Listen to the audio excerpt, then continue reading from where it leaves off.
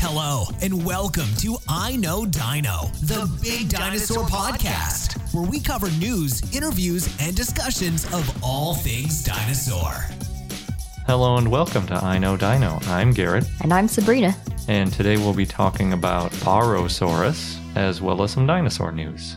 Before we do that, we just want to say thank you to our patrons on Patreon. And we have a special announcement too. We just released our latest book called Keep Your Dinosaurs Here. Some of our patrons may have seen our post on Patreon about it. It's a creative journal.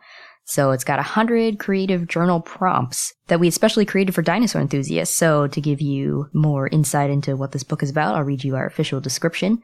Are you a dinosaur enthusiast? Keep Your Dinosaurs Here is a creative journal designed to grow your creativity and engage your paleontological side. Let your inner child out and rediscover the dinosaurs you loved as a kid. Find inspiration to write, sketch, and reflect while learning fun dinosaur facts.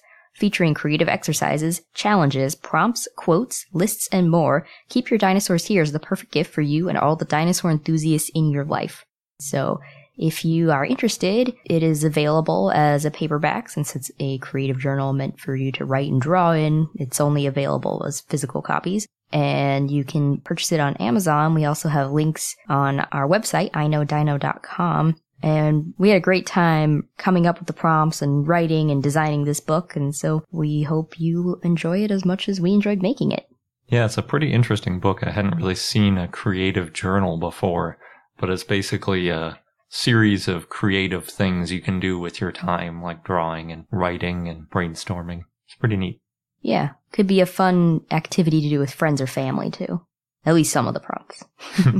And also, for our patrons who are supporting us at the top level, $20 a month or more, we will be offering you something special, so keep a lookout on our Patreon page. And for those of you who like what we're doing and want to support us, then please visit our Patreon page at patreon.com/iknowdino. So speaking of Patreon, we got a request from Scotty on Patreon to talk about dinosaur pathologies. And we've talked a bit about fossil irregularities before. With the recent Dilophosaurus, in episode 68, we talked about a record-breaking number of dinosaur pathologies. And in that episode, we also talked a little bit about how paleontologists tend to ignore these irregularities in bones.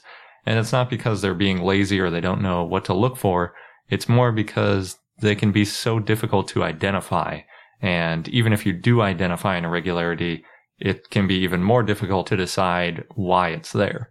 So since every fossil decayed for quite a while before decomposing and then finally becoming a fossil, there are a lot of confounding factors, like distortion from being buried or post-mortal wounds, but there are some that we regularly see, like bones that broke and then regrow in an unusual way and can cause, like a finger that can't bend or something like that. Scotty pointed to an article that showed 15% of T-Rexes had small holes in their jaws, and previously those holes were thought to be from bite wounds or bacterial infection, but a study in 2009 points out that Trichomonas gallinae, which is a protozoan parasite that causes smooth holes in bones at advanced stages, might fit the description better. It's a little bit complicated because apparently 60% of T-Rex fossils have scars on their heads from potentially other T-Rexes biting them in the face. Ugh, that's rough. Yeah. So all the early guesses were that, these are just more scars from getting chewed on because it's kind of on the lower part of the jaw. But now they're saying maybe that's just a vector for those parasites to get in and then later cause this damage to the jaw. What do you think's worse, getting your head bitten by another T-Rex or parasites in a wound? I'd take a bite, I think. Yeah. But I don't know. Depends where the teeth hit. Ugh. It gets you in the eye or something. But the parasite is like eating away at the bone, so that's pretty... I think it's kind of a slow process, though, because they talk about how they must have had it for a while in order to get that. Mm. So it's one of those like long-term versus short-term. Long-term pain. Yeah. Poor T-Rexes. Not great. No. So in cases like this, they typically just say that there's bone that's missing, or they describe the shape of the missing part of bone. That way they don't have to specifically guess at what pathology might have caused it.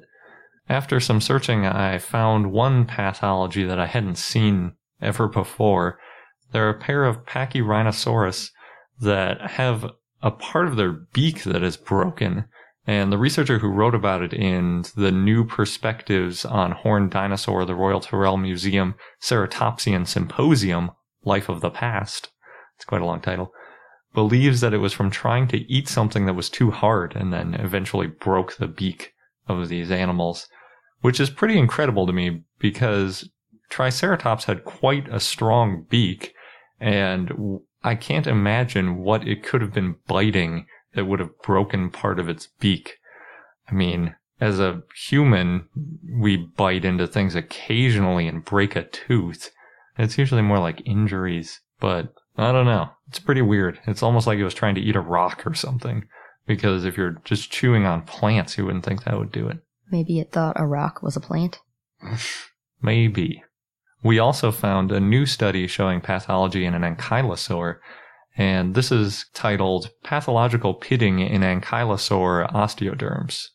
It was published in the International Journal of Paleopathology, which looks like it only comes out once or twice a year, if that is any indicator of how much research is going into the area.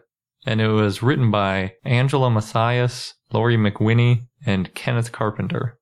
They describe, quote, large ulcerative pits, end quote, which is a pretty gross way to describe something. But there are other descriptions that are much grosser, so that's the one that I went with, that I think it's the most scientifically...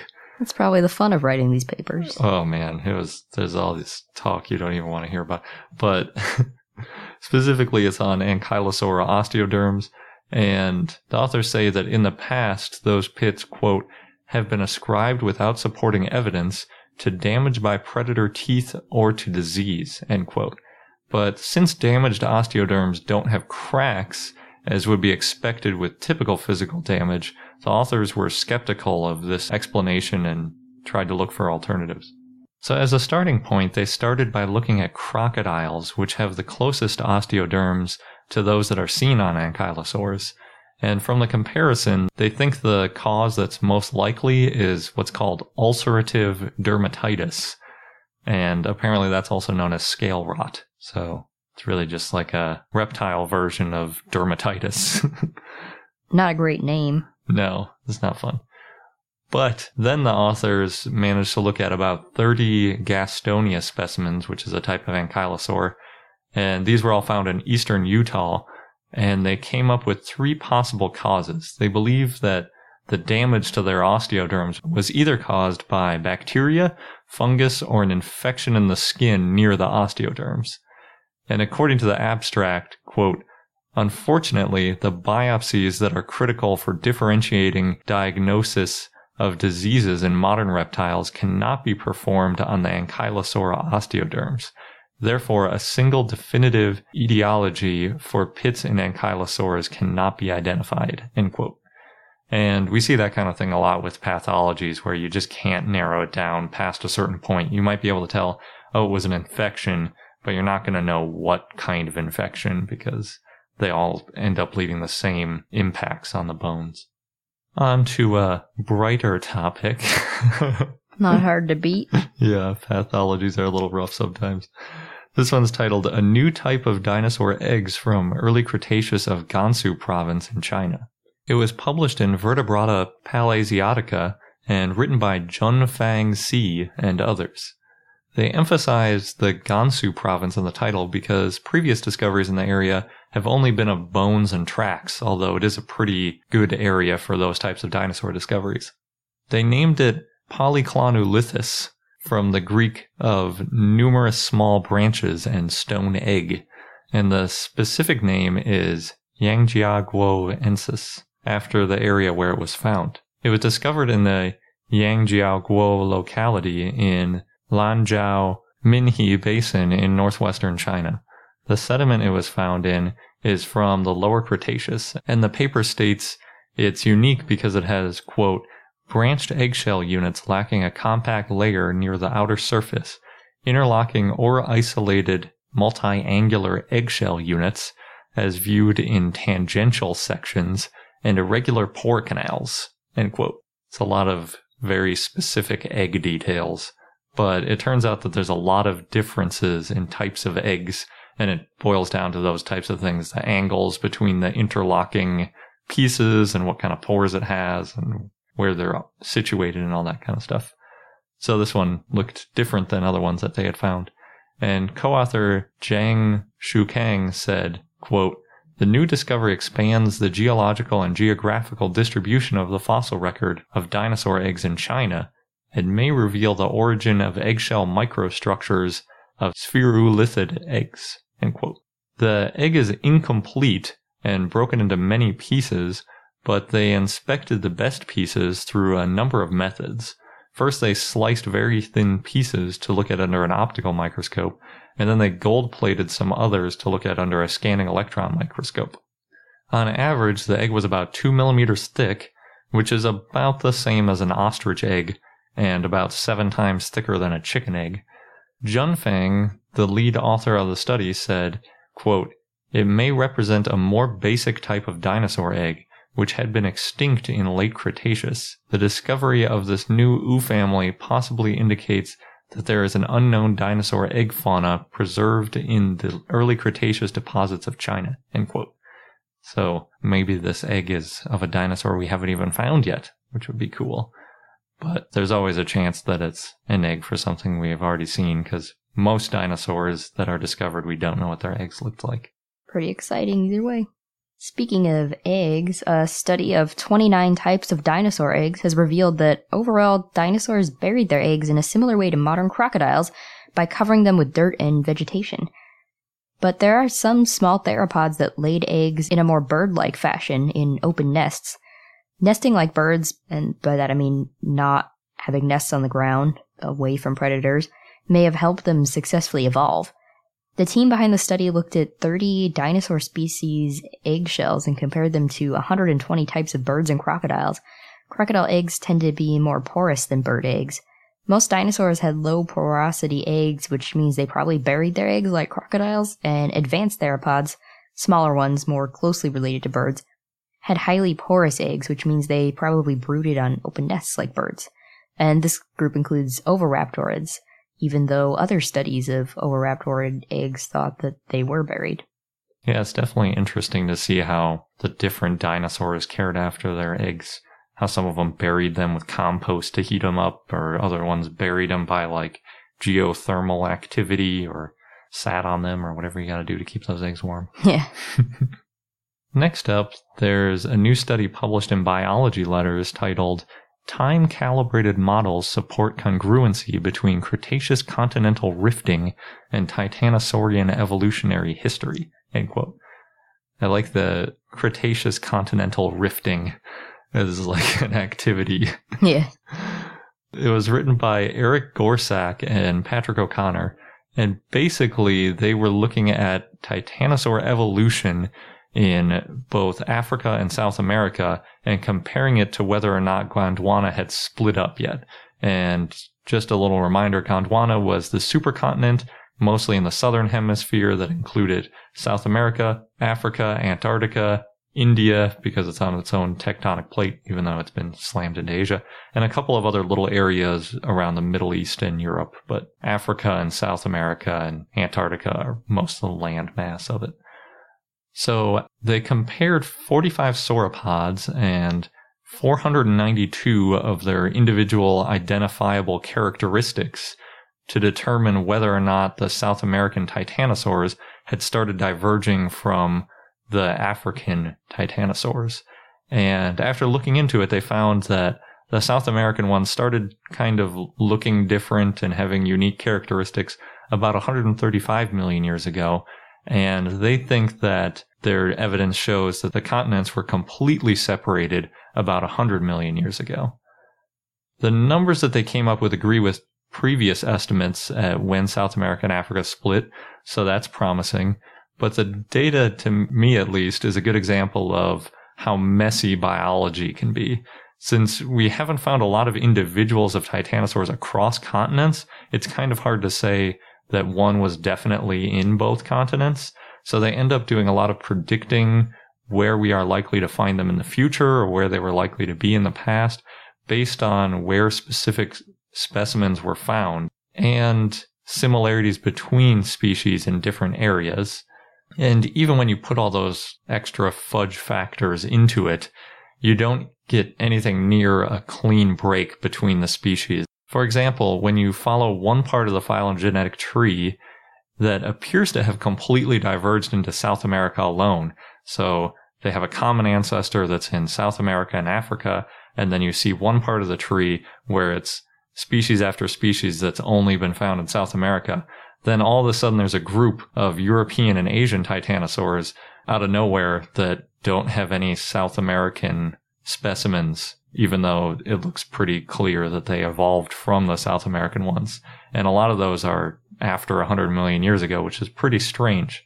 So it's hard to say if they're in the right part of the tree, or maybe there was some common relative we don't know about that makes this picture make more sense, or maybe there was a land bridge, or who knows. But looking at the data now, it's not that convincing. But I guess it's just one more piece of evidence that helps. There's one more study that might help elucidate that a little bit. In 2012, scientists started excavating about 7 kilometers or 4 miles of mostly hadrosaur fossils in Chile. And they found some other things in the area too, but those are the only dinosaurs that I could see. And according to Marcelo Lepe, who is a paleobotanist and chief scientist at the Chilean Antarctic Institute, or INACH, quote, "There were thousands of animals whose bones are partially burned. Perhaps they were victims of a paleo wildfire. It's somewhat strange," end quote. I think it's funny that they say it's somewhat strange that there's a huge set of burned, extinct animals. I've never heard of a burned fossil before, or an animal that died in a fire and then got fossilized, so it's pretty weird. One place I saw this article posted, it looked like they were trying to imply that they were burned by the Chicxulub impactor event, because that obviously makes a pretty fantastic headline, but there isn't really any evidence to show that. In Scientific American's report, they add that in the dig sites, in addition to dinosaurs, the 25 scientists have found more than 40 plant species, marine reptiles, wood, pollen, and even flowers. So that's pretty cool. And they believe that they have found better evidence of 3 cold pulses that would have dropped sea level and possibly created land bridges to Antarctica from South America between 73 and 68 million years ago. So maybe if there were 3 land bridges in that period, it would make a little bit of sense out of that previous issue with titanosaurs popping up in places that don't make a ton of sense. I haven't seen any papers published on these burnt fossils yet, but it'll definitely be interesting to hear what they think happened there, if they have any hypotheses about how the animals got burned. Sounds painful. Maybe more painful than the parasites, I don't know.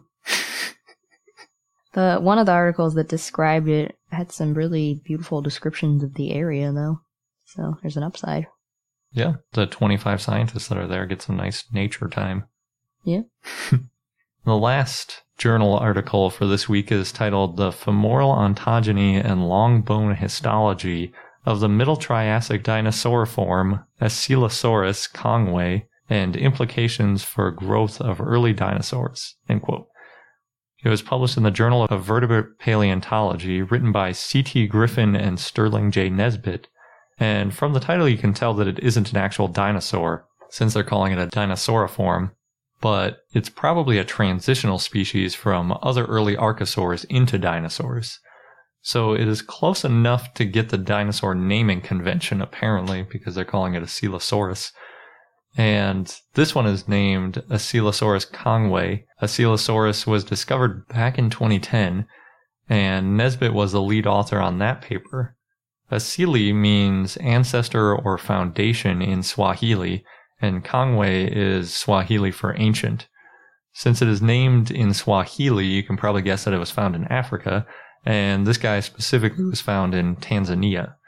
They estimate that it was from the Middle Triassic, specifically about 241 to 247 million years ago, and they estimate that it was about 1 to 3 meters or 3 to 10 feet long. It was bipedal with leaf-shaped teeth and a beak-like lower jaw, and that means it was probably an omnivore or herbivore.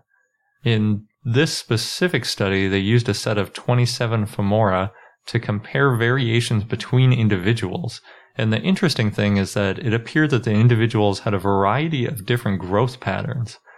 So they estimated the age of a coelosaurus using things like bone scars, which older individuals tend to have more of, rather than just using specific sizes. And the interesting thing was that aside from the extremely big and small specimens, age was generally a bad predictor of their size. They also believe that gender was a bad predictor of size because there weren't just two groups. Instead, they found a full spectrum of sizes, and it looked like they were just different growth patterns based on their individual genetics. Just like with people nowadays, if you took a random selection of people and their size, it probably wouldn't correlate really well to their age, other than babies and teenagers. But once you get past a certain point, there's so much variation that it gets all screwed up from the biology. Ultimately, they believe that the genetics of the individual determined their size and whether they were more robust or gracile, meaning whether they were stout or lanky, basically. So, pretty interesting. It makes me wonder about a lot of these studies where we talk about things not being fully grown because there are other ones that are bigger. So we'll have to see if other paleontologists bring this kind of science into true dinosaurs, or if it just sticks with this dinosauriform group. Next, this site called Inverse shared this great open letter to producers that demands TV producers put dinosaurs back on TV. Megan Logan, who wrote the post, said that, quote, "The people want dinosaurs." And she mentions past dinosaurs on TV, including Jim Henson's Dinosaurs, of course, and Terra Nova. Yeah, and there have been quite a few dinosaur shows we've talked about on BBC, but it seems like in the US we've had a pretty big lack of dinosaurs lately. Yeah, and Terra Nova was out in 2011. It got canceled early. That was kind of fun, but there were very few actual dinosaurs. It must have been expensive to do the CGI or something, because sometimes you go a whole episode and it was just people talking about dinosaurs. Yeah, it's a little disappointing. Yeah. What's also disappointing is that special effects are really good now, and shows like Game of Thrones are spending more than $10 million per episode, so seems like it'd be possible to pay for CGI for dinosaurs. Yeah, and in Game of Thrones, those dragons are pretty awesome. That might be what's been giving me my fix, because they're pretty dinosaurish. Yeah, they're not in every episode either, though. That's true. We need more dragons, too.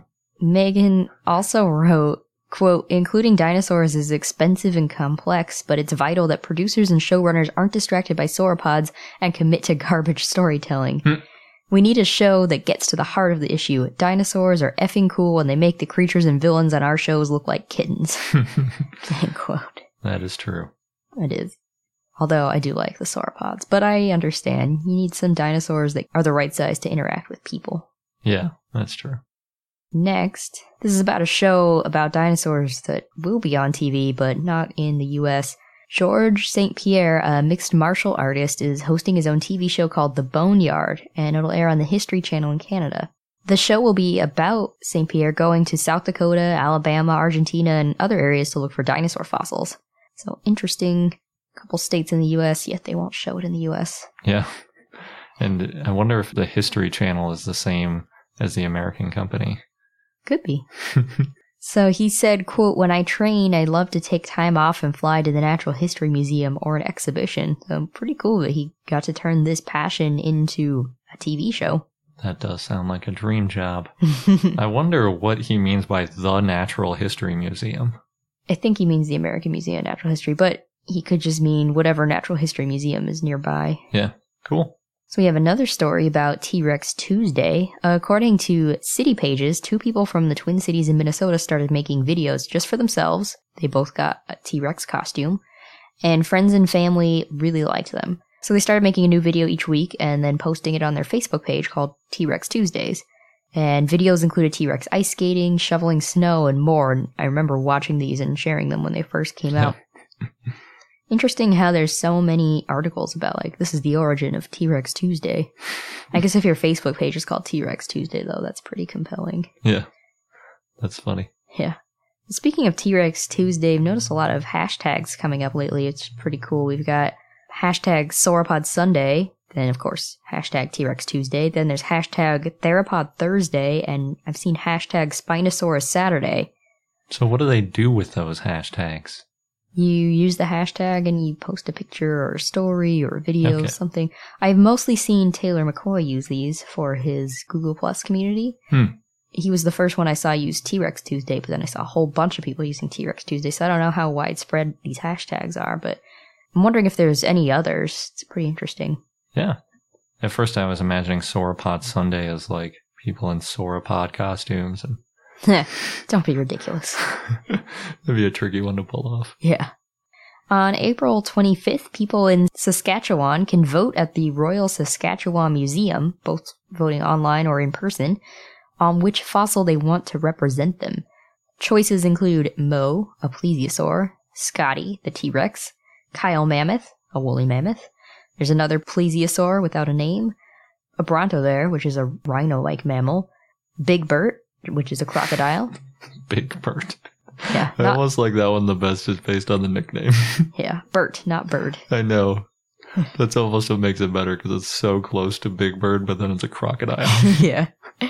And there's a Thessaliosaur, which is an herbivorous dinosaur. I don't know why some of these fossils have nicknames and others don't. Seems like it skews in favor of the nicknames. It definitely does. Like, I love dinosaurs, but I like would Big almost Bird? vote for Big Bird just because Big Bird is so funny. Scotty's a pretty good name for a T-Rex. Yeah, that's good too. Also, Mo the plesiosaur is pretty funny. Oh, yeah. But plesiosaur's not a dinosaur. Yeah, but I like plesiosaurs. Yeah. In Columbus, Ohio, Cozy, a science museum, is requesting $5 million for a project so that it can work with the American Museum of Natural History in New York to bring dinosaurs to Columbus, which would be really cool. Yeah. I'm guessing that means that they would be taking some, maybe, replicas or something from the American Museum of Natural History? Maybe. It was really unclear in the article. I think the first step is they need money and then... they might not even know yet, yeah. Yeah. Depends how much money they can get. Yeah. What they end up doing. And last, thanks to Chris for sharing this one via Facebook. Alfinks on Tumblr posted a funny image that shows the evolution of how we see dinosaurs. So there's 3 dinosaurs depicted, and we see T-Rex. First is a tripod T-Rex, and then more agile T-Rex. Then there's a lizard-like sauropod with a dragging tail, and it changes to a more horizontal sauropod with a whip-like tail. And according to the image, people are cool with these changes, but not so much with the third dinosaur, which shows a velociraptor having feathers. The response to that velociraptor is ruined forever. I say boo to that response. Yeah. It's ruined because it's correct. Yeah, I think the feathers are cool, but the response of ruined forever is pretty funny. Yeah, I don't know. People need to accept it.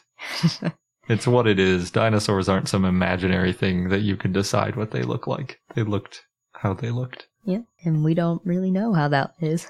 Yeah, other than feathers. Yeah. In this case. Now for our dinosaur of the day, Barosaurus, which was a request from Cole via Patreon, so thanks, Cole. The name Barosaurus means heavy lizard, and it lived in the Jurassic, and the type species is Barosaurus lentus, and lentus means slow in Latin. The fossils were found in the Morrison Formation, and they were first found by the postmistress of Pottsville, South Dakota, Ms. E.R. Ellerman. Charles Marsh and John Bell Hatcher, who's from Yale University, excavated the fossils in 1889, and they only found 6 tail vertebrae back then. Marsh named it Barosaurus lentus. The rest of the specimen wasn't excavated until 1898, so it was left in the ground during that time. And Marsh's assistant, George Reber Weiland, dug up the bones and found more vertebrae, rib and limb bones. Rachel Hatch, who owned the land where Barosaurus was found, guarded the land until Marsh's assistant could dig it up. So it's kind of cool that there's several women involved in this discovery. That is cool. It's too bad it's not called, like, Postmistressosaurus. In 1912, Earl Douglas, a fossil hunter, excavated 4 neck vertebrae, which were found near Diplodocus. But then William Jacob Holland said that they were part of a different species. It ended up being Barosaurus. Barosaurus was fully described in 1919 by Richard Swan Lull, and based on the description, the bones Earl Douglas found were considered to be a second partial Barosaurus skeleton. The second specimen is in the rock wall at Dinosaur National Monument, but it wasn't prepared until the 1980s. Cool. Douglas found the most complete Barosaurus in 1923. Fossils from this skeleton were spread across the University of Utah, National Museum of Natural History in D.C., and Carnegie Museum in Pittsburgh. Then in 1929, Barnum Brown had all the bones shipped to the American Museum of Natural History in New York, where they still are today. Shows what kind of influence he had. Yeah. You can see a cast of Barosaurus mounted in the New York Museum in a controversial position. It's rearing up to defend its young from an Allosaurus. Is that the one that's in the hall? I think that's in like that front, the Teddy Roosevelt Rotunda or something like that. Yes. It's pretty cool, the way they have it rearing up. It makes it much taller than it probably would have been in real life. Yeah. David Evans rediscovered a Barosaurus skeleton in 2007 in the Royal Ontario Museum in Toronto. Earl Douglas had found the skeleton in the early 1900s, and then the museum had traded with the Carnegie Museum for it in 1962, but then it was completely forgotten about until David Evans saw a reference to it in the collection. At first, Barosaurus was classified as Atlantosauridae in that family, but then in 1898 it was classified as a diplodocid. Marsh named 2 smaller metatarsals that Weiland had found as Barosaurus affinis, but that's now considered a junior synonym of Barosaurus lentis. One species that at one time was known as Barosaurus is Torniera africana. So what happened was in 1907, Ebhard Frost found 2 sauropods in German East Africa, now Tanzania, and he called them Gigantosaurus. But that genus name already belonged to a sauropod from England, so the Tanzania bones were renamed Tornieria in 1911. Then the bones were studied more closely, and Werner Janensch reclassified them as Barosaurus. But some paleontologists thought that the bones were too distinct, and in 2006 they were redescribed and called Tornieria. Yeah, we see that a lot, where they go back and forth on, is this its own dinosaur? No, it's not. Yes, it is. No, it's not. Yes, it is. Yeah. Almost as much as we see rediscoveries of dinosaurs in museums. That's true. So Barosaurus is closely related to Diplodocus. It's about the same length as Diplodocus, but it had a longer neck and a shorter tail. No skull has been found, but it probably had a skull similar to Diplodocus and Apatosaurus, which had long skulls and peg-like teeth. It also had a whiplash tail like Diplodocus. It was very large, up to 85 feet or 26 meters long, and weighed about 20 tons. Barosaurus had 4 limbs proportionately longer than other diplodocids, but shorter than most other types of sauropods. No feet had been found, but it probably had 5 toes in each foot with a large claw on the forefeet. Other dinosaurs in the Morrison Formation that lived at the same time as Barosaurus included Camptosaurus, Dryosaurus, Stegosaurus, and Othnielsaurus.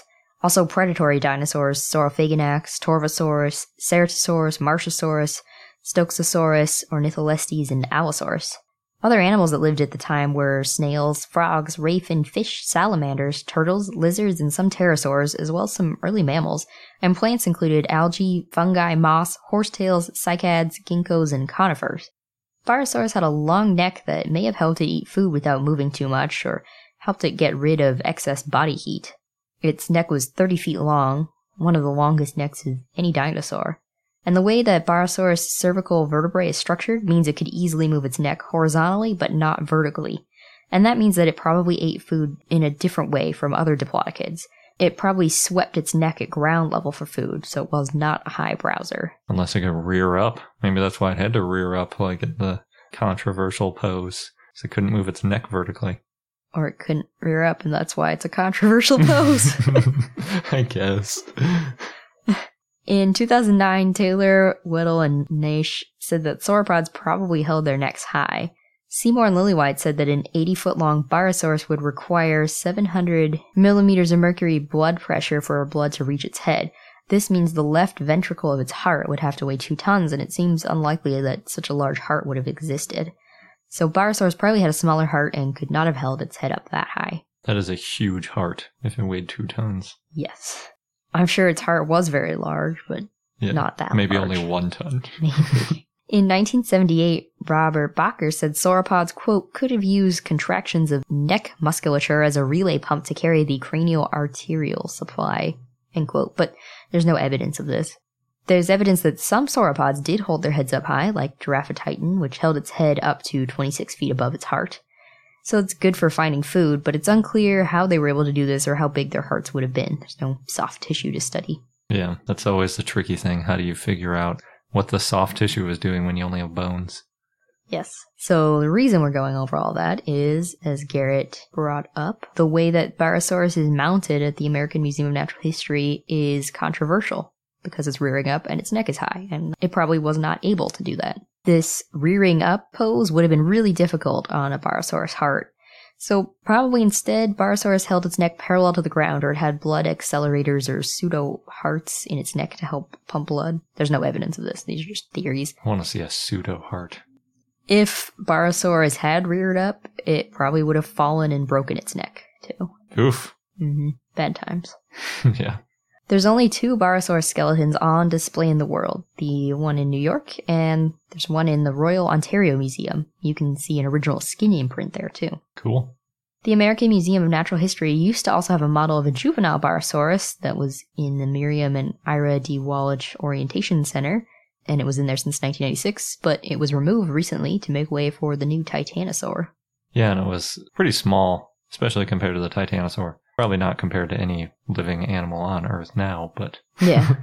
Peter Sohn, director of The Good Dinosaur, talked about remembering visiting the American Museum of Natural History as a kid and being amazed by the Barosaurus. He said in an NPR article, quote, there was a Barosaurus in the atrium. It was kind of standing on 2 legs, and it blew me away, that thing. It ignites the imagination to think that something that large could have roamed around New York. End quote. You might not realize that the American Museum of Natural History didn't really get any fossils from New York. Could be. We'll let him have a pass, though. Yeah. They could have been in New York, maybe. There were dinosaurs in New Jersey. Yeah. There were some in New York, in like upstate New York, too, with the tracks, but I don't know about Barosaurus. Yeah. So, the specimen at the Royal Ontario Museum that was found again is the largest mounted dinosaur in Canada. It's 90 feet or 27.5 meters long. They used the skull of a Diplodocus, so since no Barosaur skull has been found. The Barosaurus bones in the Royal Ontario Museum are mounted in a way that they can be removed for paleontologists to study and replace again without disrupting the rest of the skeleton. More of its bones have been found in storage, and they may be added to the specimen, so it may end up also being the most complete Barosaurus known. And the nickname of that Barosaurus is Gordo. It's a good one. Yeah. Maybe that can be the fossil of Ontario. Was the sketch... Oh, Ontario, yeah, but they're not voting. That's too bad. You can see Barosaurus also in The Land Before Time, the Great Long Neck Migration. They're background characters who joined Littlefoot and his family's herd. And Science Blogs, we'll post a link on our blog, has a post showing old depictions of Barosaurus that were very wrong. Drawings show Barosaurus raising its head really high, having a flexible tongue and veiny neck, galloping, and also with a short tail. So some of them are kind of creepy. Veiny neck, short tail, galloping. Yeah. It's kind of like a horse or something. Well, these are multiple drawings. Yeah. Yeah, but still. So Barosaurus is part of the family Diplodocidae. Diplodocus means double beams. And this family includes Diplodocus, Apatosaurus, Supersaurus, and Brontosaurus, in addition to Barosaurus. Compared to Titanosaurs and Brachiosaurs, Diplodocids were slender and long with short legs, and their back legs were longer than their front legs. Many may have had spines on their backs.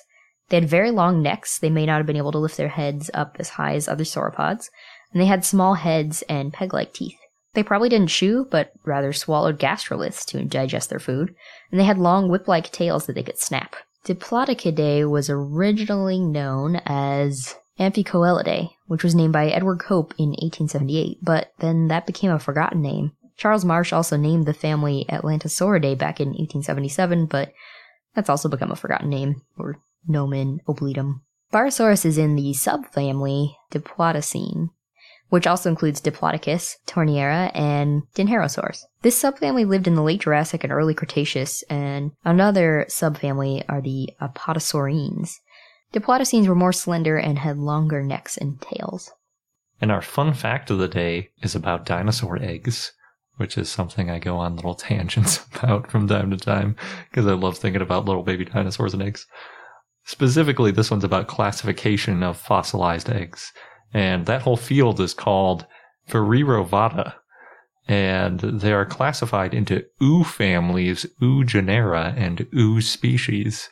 Ooh. It's really fun to say. And they can generally be called OO taxa. All of those words start with OO because it's the ancient Greek prefix for egg. Just think of the word ovum and then ovum, I guess, and then just OO. I don't know how linguistics work.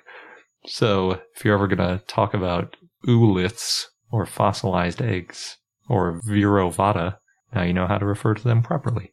And that wraps up this episode of I Know Dino. Thanks for listening. And again, if you'd like to support us, then please visit our Patreon page at patreon.com/iknowdino. Until next time.